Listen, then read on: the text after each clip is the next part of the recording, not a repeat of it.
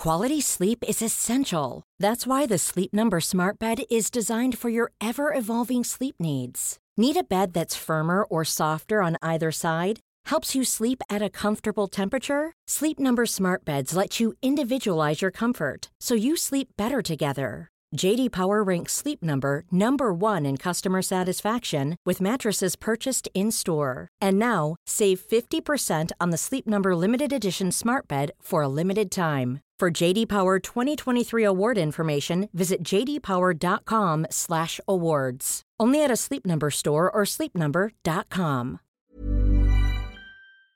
Hey, it's Ariel. Today we've got something totally new for all of you.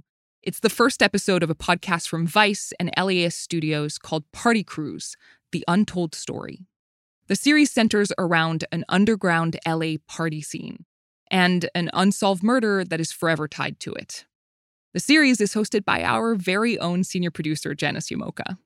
Janice was actually a member of this party scene back in the day. She was one of the many Latinx teens who, in the early 2000s, belonged to a party crew, a group of young people who gathered to let loose and party. The crews were about having fun, but things could turn dangerous sometimes, like in 2006, when a 14-year-old girl named Emery Munoz was murdered. So what happens when your safe space isn't actually safe? That's the question that host Janice Yamoka sets out to answer in this series, which, by the way, is excellent. I highly recommend you subscribe to Party Cruise: The Untold Story wherever you get your podcasts. And for a sneak peek, here's the first episode. We're on what? March, April, May, June. So we're going on the 4th month of quarantine, of the pandemic. I'm an audio journalist, and a few years ago, I decided to do this assignment with some friends. It was a kind of assignment where we had to turn around a story in 24 hours. We were talking on the phone, just spitballing ideas, and just overall talking about how we were feeling in 2020. I was only recording my side of the conversation, so all you hear on the tape is me. And there's one thing I haven't done in so long that I completely miss, and that's dancing. Like, I haven't moved in this like grinding, dancing way, which sounds really weird to say out loud. And then one of the people I'm talking to brought something up I had mentioned in passing about my time in a party crew. I haven't really talked a lot about it. When I do talk about it, it's usually like a haha, I was part of this party crew. Haha, like, you know, we had little signs and stuff like that. But it doesn't really ever get deep where I'm talking about how dangerous it was. When I was a teen in the mid-2000s, I was part of a party scene. A bunch of my girlfriends and I, we formed a group, and we called ourselves a party crew. The party crew scene was all underground parties. We were partying in backyards and warehouses, setting up a dance floor wherever we could. And what made it unique is that it wasn't just me and my friends who were into this. There were hundreds, maybe thousands of mostly Latinx teens all across LA in the scene, in places like East LA, South Central, and the San Gabriel Valley, where I grew up.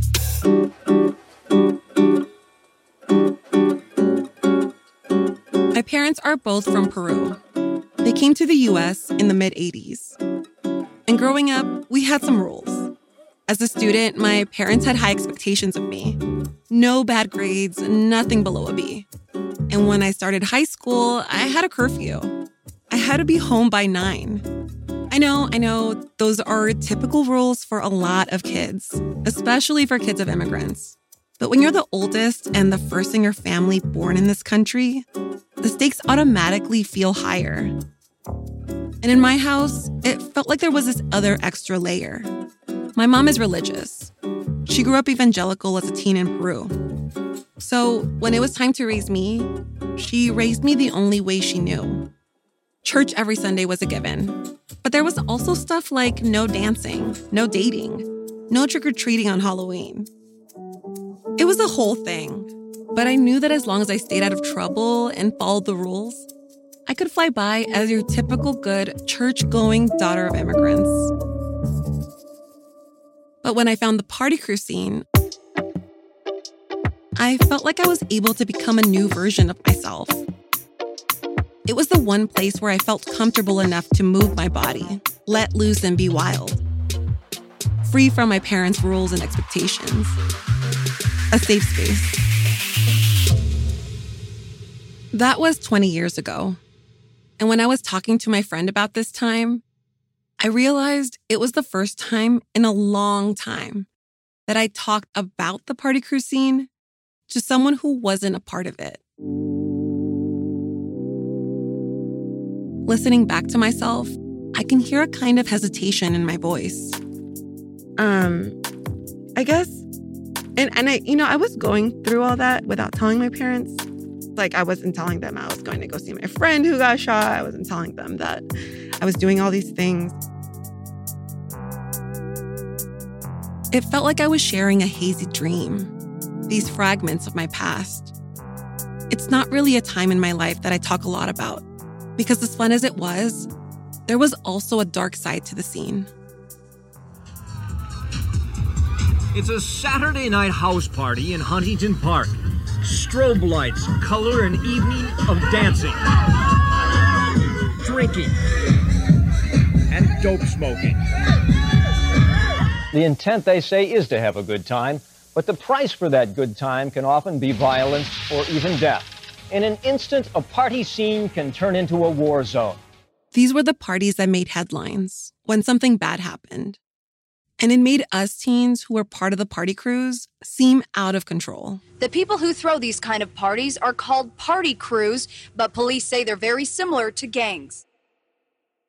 I ended up watching a bunch of old news coverage of the scene. And it was jarring to relive those memories. It was a time and place I recognized, but it felt like it only caught one side of the story, an outsider's perspective. On January 25th, 2006, Emery Muñoz's lifeless body was found nearby this warehouse on Marisol and Olympic in Boyle Heights, a popular area for underground parties. And that's when I came across a story about a teen girl. Her name was Emery Muñoz. She was killed in 2006, and her case was never solved. Investigators say an illegal rave party was going on at the warehouse on Marisol Street the night she was killed. The teenager was killed after attending one of those parties. She was in an all-girl party crew, like I was, around the same time that I was going out. Her killing, they think she was strangled, now tied to the world of illegal underground parties. Learning about Emery, immediately it felt so personal to me. It was hard to hear about a teen girl who didn't make it out of the scene. She was only a few years younger than me, growing up a few cities away from me. I wondered, could I have bumped into her at a party? I kept thinking about her case. I couldn't get it out of my head. The idea that maybe it was pure luck, that something didn't happen to me back then. And the fact that nearly 2 decades later, still nobody knew what really happened to her. I needed to find out more.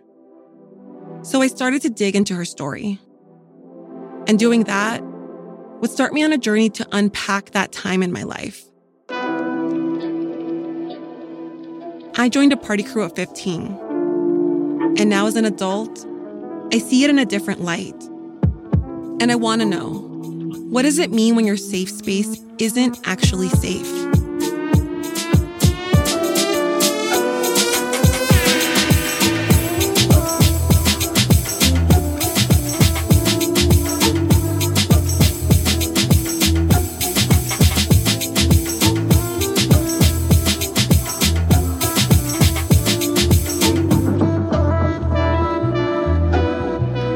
From iHeart's My Cultura podcast network, Vice, and LA Studios. This is Party Crews, the Untold Story. A look back at the scene that I came of age in, and an unsolved murder that is forever tied to it. I'm Janice Yamoka.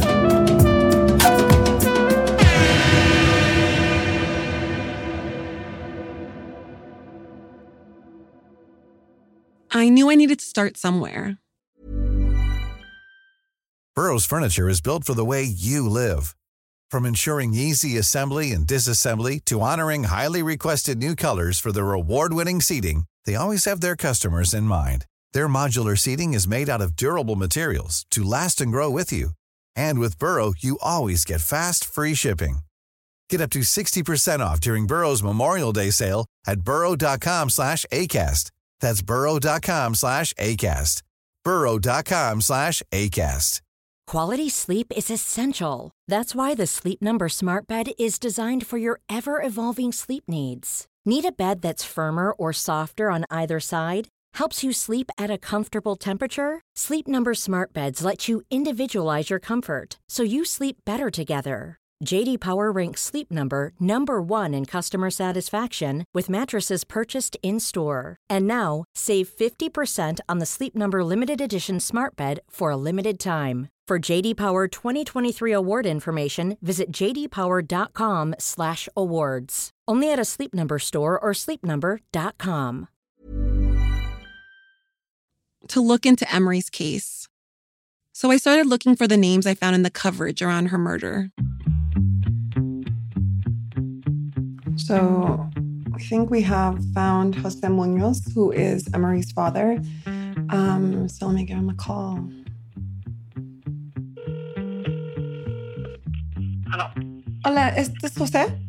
Yo soy José Muñoz. Estoy haciendo un reportaje sobre una niña que se llamaba Emery Munoz y quería saber si tú eres su papá. Oh, no. Oh, okay. Muchas gracias. Okay, so I'm calling who I think could be Cherry, one of the heads of Vicious Ladies at that time. Okay, wish me luck.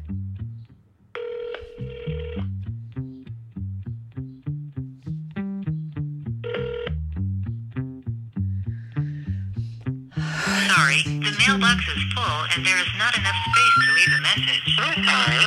You have reached a number that has been disconnected and is no longer in service. Attempting to use has been restricted or is unavailable. Please contact customer care for assistance. Doesn't work.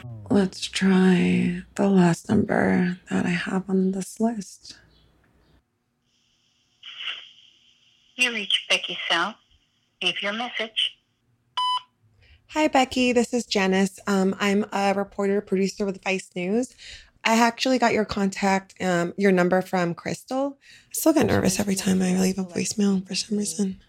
I look forward to speaking with you. Bye.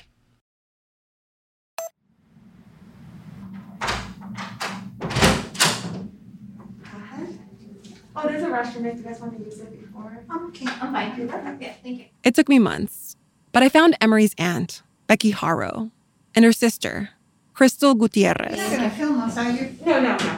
Just audio. Okay. After a few long conversations on the phone, they agreed to meet me at a halfway point.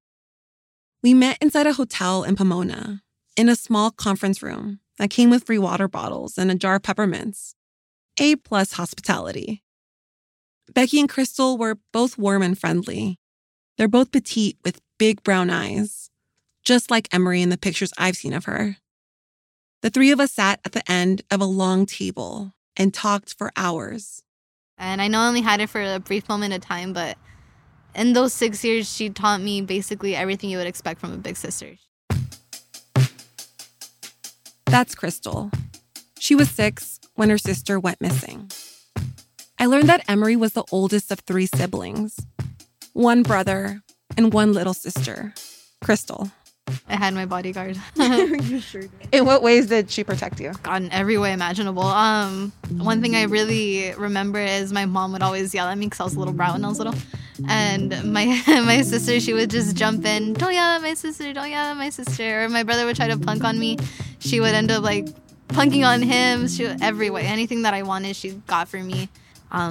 Toys, candies, whatever it was, she would get for me. Our mom wasn't always, mentally there. She was physically there. She wasn't always mentally there.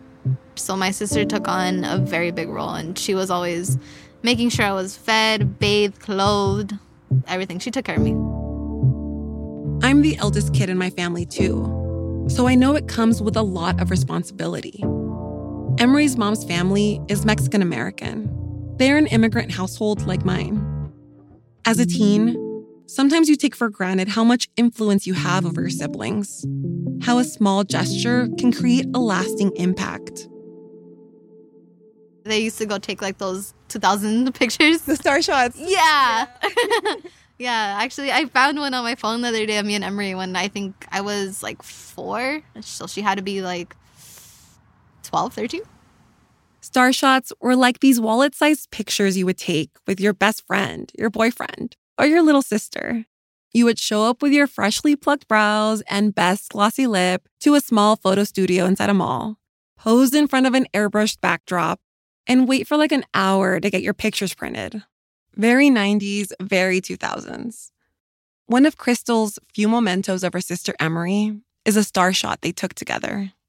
What's the background of the one that you are in with Emery? It's like blue with stars and stairs. I love it. I can just show you. Oh my God, so cute. Let's see. Describe it for me. So there's a blue background. There's stairs, and we're supposed to be sitting on the stairs. My sister, I think, was going through an eyebrow crisis at this time and got a little too carried away with the tweezers. And she had on a white shirt, kind of like the 3/4 quarter sleeve. In the picture, Emery has her long brown hair pulled back, half up, half down. And her mouth is closed with a soft smile. It's like her signature smile. I've seen it in a lot of pictures of her as a teen. She's holding me, she's hugging me. I was, I think, 4 right here.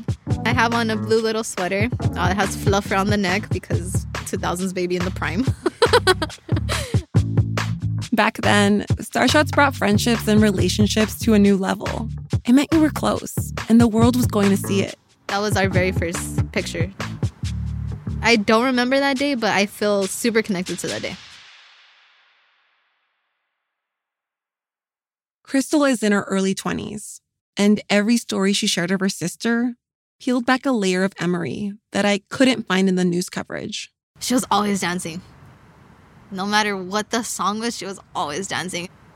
And I remember she would try to teach me, and I was just right there like a little 4-year-old, didn't know what the heck I was doing. Crystal shared one of her earliest memories of Emery growing up in their home on one of the highest hills in City Terrace. I think we lived at the top of like the highest hill because we lived on 3. And so we lived right on the top. But I remember us dancing like outside. We had like the biggest like garden ever. Bunch of grass, bunch of flowers. We would just be dancing. She loved dancing. That's Becky Haro, Emery's aunt and godmother, her Nina. That summer, I wrote a letter to the family, including Emery's mother, Maria. But she didn't respond to us at first. However, her sister Becky, who over the years has been sort of a spokesperson for the family regarding Emery's case, she did get back to us. She let her sister know that she was talking to us. She used to tell me I was like her second mom. Becky tells me Emery was her informal dance coach. She actually told me I had 2 left feet. I remember her saying, when you're going to do some kind of dance like this, she says, don't put your legs like that because that won't make it look sexy. Because you have to spread them a little bit and move your hips side to side. And then she will go behind me. I will be cooking or doing something. And then she says, are you practicing your hips? And I would just look at her and laugh. And then she will go behind me and then she will move my hips. She will start cracking up. She said that I was like a stick. And she goes, you need to like relax. Relax. There you go. Relax. Move those hips. Emery with her family was playful. She felt comfortable enough to let loose and be silly. The last time I saw her was Christmas Day. And I just remember her going, bye, Nina. See you later. And I said, bye, sweetie. And she flew a kiss. A throat kiss, and that's my last memory. And I can still see it here. As a matter of fact, she wrote me a little note that day before I went home. It's just a piece of paper for anybody, but it's treasure for me. Becky pulls out a little blue Post-it note that she's been carrying with her for over a decade. Do you mind reading it to me? To my Nina and Uncle Ron, Merry Christmas. I love you guys with all my heart. Emery. That was the last time Becky saw her.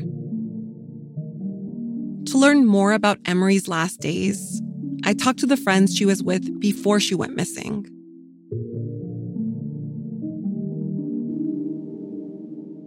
Hello. Hi, Alejandra. Hi. This is Alejandra Toledo. She was one of Emery's friends in high school. Hi, this is Janice. I hope you have some time to talk right now. Yeah, I do. If I talk a little slow, it's just because I got my wisdom teeth taken out this morning. Oh my gosh. Yeah, but I'm okay to talk. Thank you for talking to me while you're a little swollen. I had mine taken out like years ago, and I was like chipmunk cheeks forever. Yeah, that's how I am right now, but this will distract me. After our initial phone call, I met up with Alejandra in her family home in Bell Gardens, a few miles from where she grew up. I grew up in East LA, so that's how I met Emery. I was there up until I was 15, and one of the reasons why we moved is because of what happened with Emery. It took a minute for Emery and Alejandra to get close. You said you didn't get along at the beginning. Why was that? She didn't like me. She didn't like me. She was she was sassy. In the fall of 2005, she and Emery were the new kids together, freshmen at Francisco Bravo High School. I don't know why she didn't like me, but we had PE class and homeroom together. And she had a group of friends and I had my group of friends. And, I would hear things like, oh, she's talking shit about you, or she said this, she said that. So one day after school, she was standing outside the school, and I came up to her and I was like, hey, why are you talking shit? And then she's like, do you want to walk home while we talk about it? And I was like, yeah, sure. Emery was on her way to a football game at Wilson High School, a rival high school in East LA. So she invited me. It just happened so fast. And that was it. They became friends.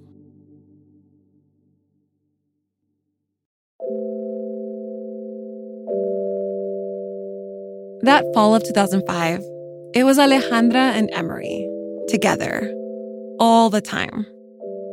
Every day after school. I don't know why that memory always comes to my mind, but I remember the smell of Halloween during those years. I don't know why I can't describe it, but every time I go outside, I'm like, oh my God, it smells like East LA, or it smells like Halloween.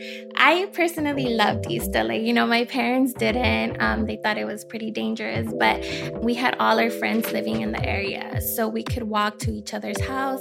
Emery lived pretty far from me, but we would still do the walk. We would, I don't know if you knew where she lived, but I lived... City Terrace, right? Yeah, City Terrace. And I lived in Boyle Heights. But we would walk over to each other's house. Yeah. We were Must have been like a 2-hour... No. No. An hour walk? I would run because my parents didn't know where I was at. So I would be like, oh, I'm going to go with my friend down the street. But really, I would walk all the way over there. How would you describe her personality? Just very happy, very bubbly, and she was so silly. She would always try to make jokes. She loved singing and dancing. She loved Mariah Carey, so I remember her always singing and writing the lyrics down. And one of the things I remember the most is her laugh. It was just so contagious. She would crack up every single time. Alejandra and Emery wrote letters to each other and left them in each other's lockers. They wrote about boys, their day, anything and everything. And when they hung out, they danced around their rooms and listened to Mariah Carey's entire catalog. I can only imagine them harmonizing to We Belong Together.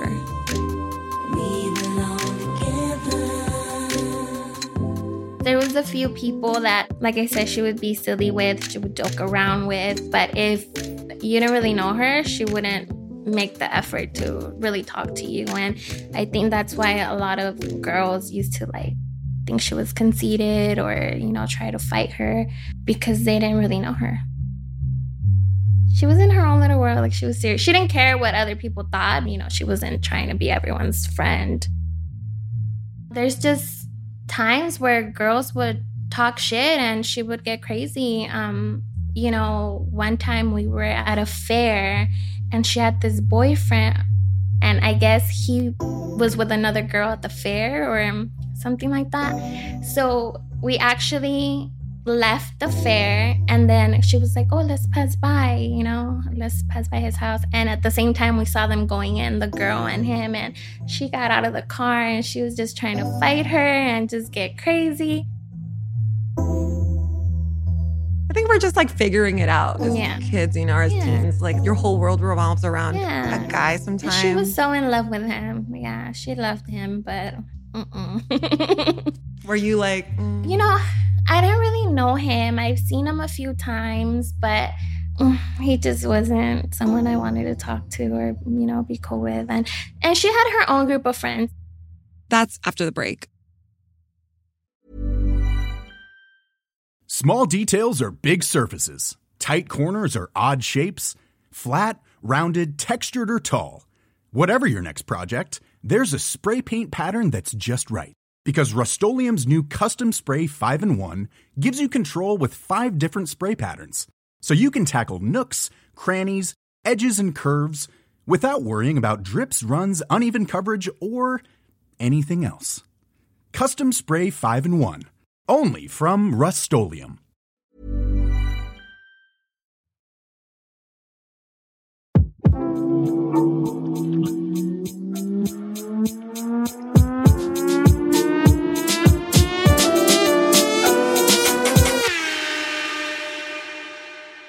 Did you ever attend any of the parties with Emery? No, my mom would have never let me go. So that's why I'm telling you, she would tell me oh, I'm going to go to a party. Do you want to go? But she always knew that I wasn't going to go.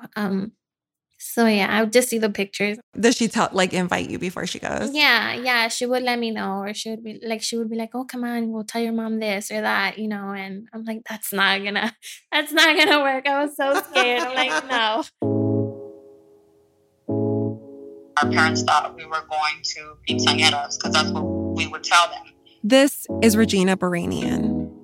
She knew Emery from the party crew scene, but they also went way back. Well, Emery Munoz was a childhood friend of mine growing up since kindergarten. Some of the first things I've ever experienced were with her, when we went on our first field trip in school, when we had our first crushes, our school dances and stuff. She was smart. She didn't take any shit. She was super sassy. She blended in. Everybody liked her. Oh, wow. Our mothers were friends when they were kids. Oh. I've known her for a very long time. We've been bonded through a lineage. She lived down the street from Emery in City Terrace. Their mothers were friends when they were growing up. We started to go to school together, and then we became really close friends. There was 5 of us. Me, Emery, Diane, Cynthia, and Ashley. So we were able to have a certain kind of freedom that other kids didn't have. I mean, her mom and my mom lived the same lifestyle. Me and Emery became friends because we're able to bond over the same disconnect, I think, that we've had with our mothers. Regina is in her 30s now, and she no longer lives in City Terrace. She was very straight up with me about that time. Now, when I look back, I have an 11-year-old daughter right now. And when I was her age, I had already smoked weed for the first time. I was walking home from school already. I would never let her do any of that. Along with a bunch of neighborhood girls, Regina was in a party crew called Tempted to Touch. It was fun because I felt like at that time we were experimenting and nobody was violating one another. We all made sure we got home on time. We all looked out for one another. This was a community thing. This was in the inner city communities that we did that because a lot of people, it was part of the culture. Regina explained to me how she understands the context of the party crew scene. In 2001 to 2006, it evolved from the 90s to Tupac, Biggie, having backyard boogies. And then we were the new generation. Mm-hmm. Most of these kids that are partying in 2001 to 2006 were the fucking kids of these teen moms from the 90s. So I think that should be highlighted because people have a better understanding.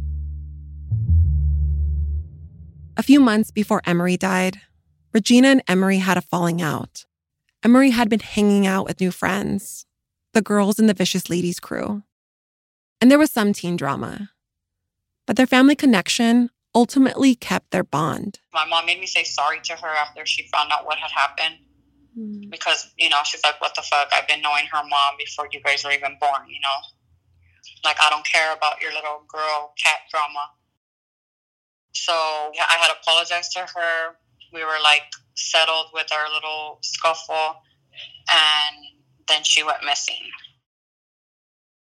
We were all 14-year-old little girls walking down City Terrace. That could have been any one of us,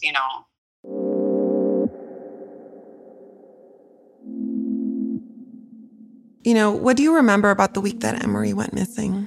I remember that day she came to school really pissed off because of her mom.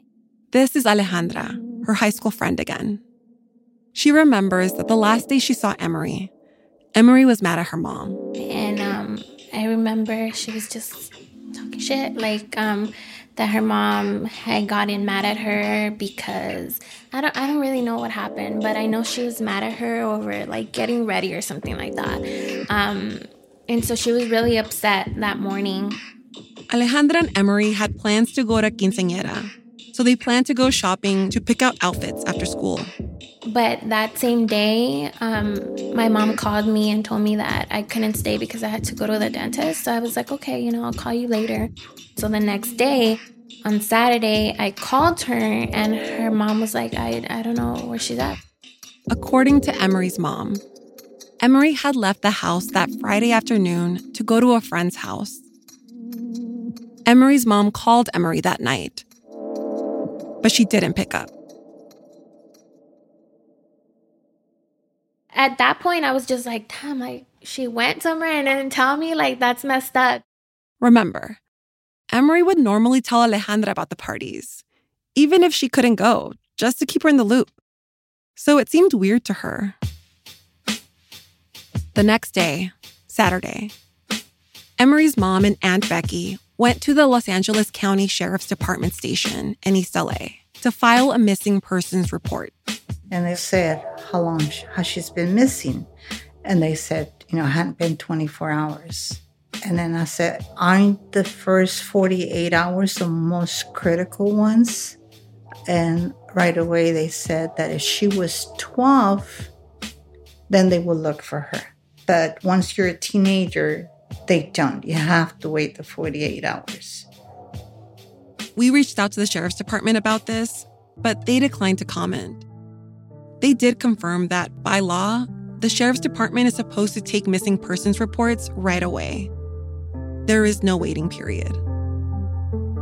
So I made a fuss over it, so they did take a report from us. Days passed, and still, no one had heard from Emery. Her friends and family put up missing person flyers all over, using her school portrait as the photo. I stayed after school and I remember putting up the last poster and I got this really horrible feeling. It was a Wednesday, January 25th, 6 days since Emery went missing. And I left. It was after school. It was around 5. I left, and when I got home, my friend called me and she was like, I just saw the cops at the school and I heard what happened. So I ran back, and that's when they told me that they had found her. Emery's sister, Crystal, also remembers that day. It's a very vivid timeline that seems that it went on forever and ever, but there's so little memory to actually pull out of it. It just feels like it was everlasting. Nothing felt right. Like I said, everything felt super gloomy. Everything was when I picture all this, I picture just gray clouds in the sky. It was probably the sunniest day in January, but I picture clouds. It was a hard, till this day it's hard, but that time, it was so off, so dark.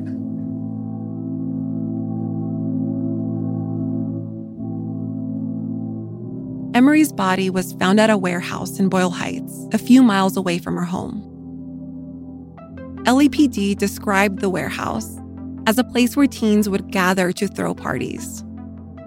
Immediately, it was assumed that she must have been at a party that night she went missing, or that someone from the party crew scene knew something. When we found out that they found her in a warehouse, supposedly that's where parties have been held, but that doesn't connect Emery to a certain party that night or flyer party or the reason why she got killed. They're trying to connect two things that don't go together. This is Regina, Emery's childhood friend again. I'll tell you right now, Emery is no fucking way that she would leave the house going to go to a flyer party with no bag, no backpack. She's not going in a Tinkerbell sweater with tennis shoes. That was not how we went.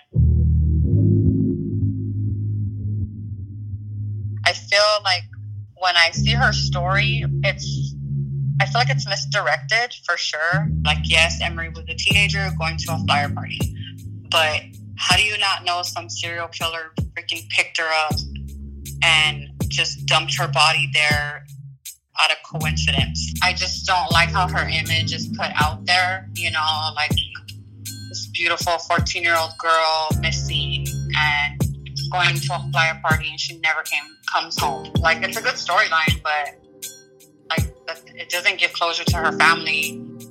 Like Regina says, it's a good storyline. But how much of it is true? So that's what I want to find out. And I'm going to be real with you. I know that when you hear unsolved murder, you immediately think, okay, true crime podcast, that this is going to all be about finding the person who did this to her. And yes, we will get into her case, from the investigation into her death and the mysteries that remained around it. When I got to the scene, that I knew she had been dead for a while, and it appeared to me that she didn't die there. To the way in which her case got co-opted by a local politician. But we have to put everyone on notice that these parties may and can be dangerous, and the city should be doing more to stop these. To how we were targeted by police who believed the party crew scene was a threat and mostly gang members. It started off as the normal raiding the party with one cop car or sometimes 10 or 15 cop cars blocking off the street, helicopters showing up and flashing everybody. It is a LA City gang that started off as a tag-banging gang. They are morphing into a traditional Hispanic turf gang. But in Emery's case, I also see another question that is important to explore. Why did party crews get blamed for her death? And what does that say about us? It's easy to forget that Emery and I were just kids, navigating through a world that wasn't made for us. We built something shiny and fun, a world of our own.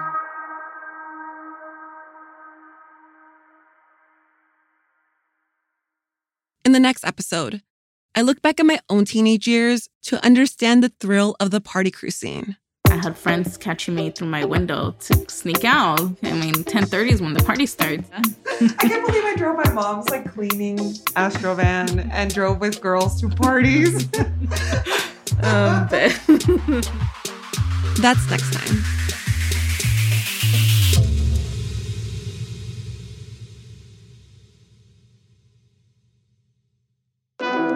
This episode was written, reported, and hosted by me, Janice Yamoka. Our show is produced and reported by Sofia Palisa Carr, Victoria Alejandro, and Kyle Chang, and edited by Antonia Cerejido. Additional editing by Annie Aviles. Fact-checking by Nidia Bautista. Sound design and original music composition by Kyle Murdoch. Our supervising producer is Janet Lee. Art by Julie Ruiz and Victoire Coyon. Our executive producer from Vice Audio is Kate Osborne. Our executive producers from LA Studios are Antonia Cerejido and Leo G. Our vice president of podcasts from LA Studios is Shana Naomi Krochmal. Special thanks to the UCLA Department of Communication Archive for access to their news collection. Party Cruise: The Untold Story is a production of LA Studios and Vice Audio in partnership with iHeart's My Cultura podcast network. For more podcasts, listen to the iHeartRadio app, Apple Podcasts, or wherever you listen to your favorite shows. And hey, were you in a party crew? Send us your party flyers or photos. I'd love to see them. Even a voice message about your memories, anything. You can send us a message or a picture at partycruise@eliastudios.com. Support for this podcast is made possible by Gordon and Donna Crawford, who believe that quality journalism makes Los Angeles a better place to live. This program is made possible in part by the Corporation for Public Broadcasting, a private corporation funded by the American people.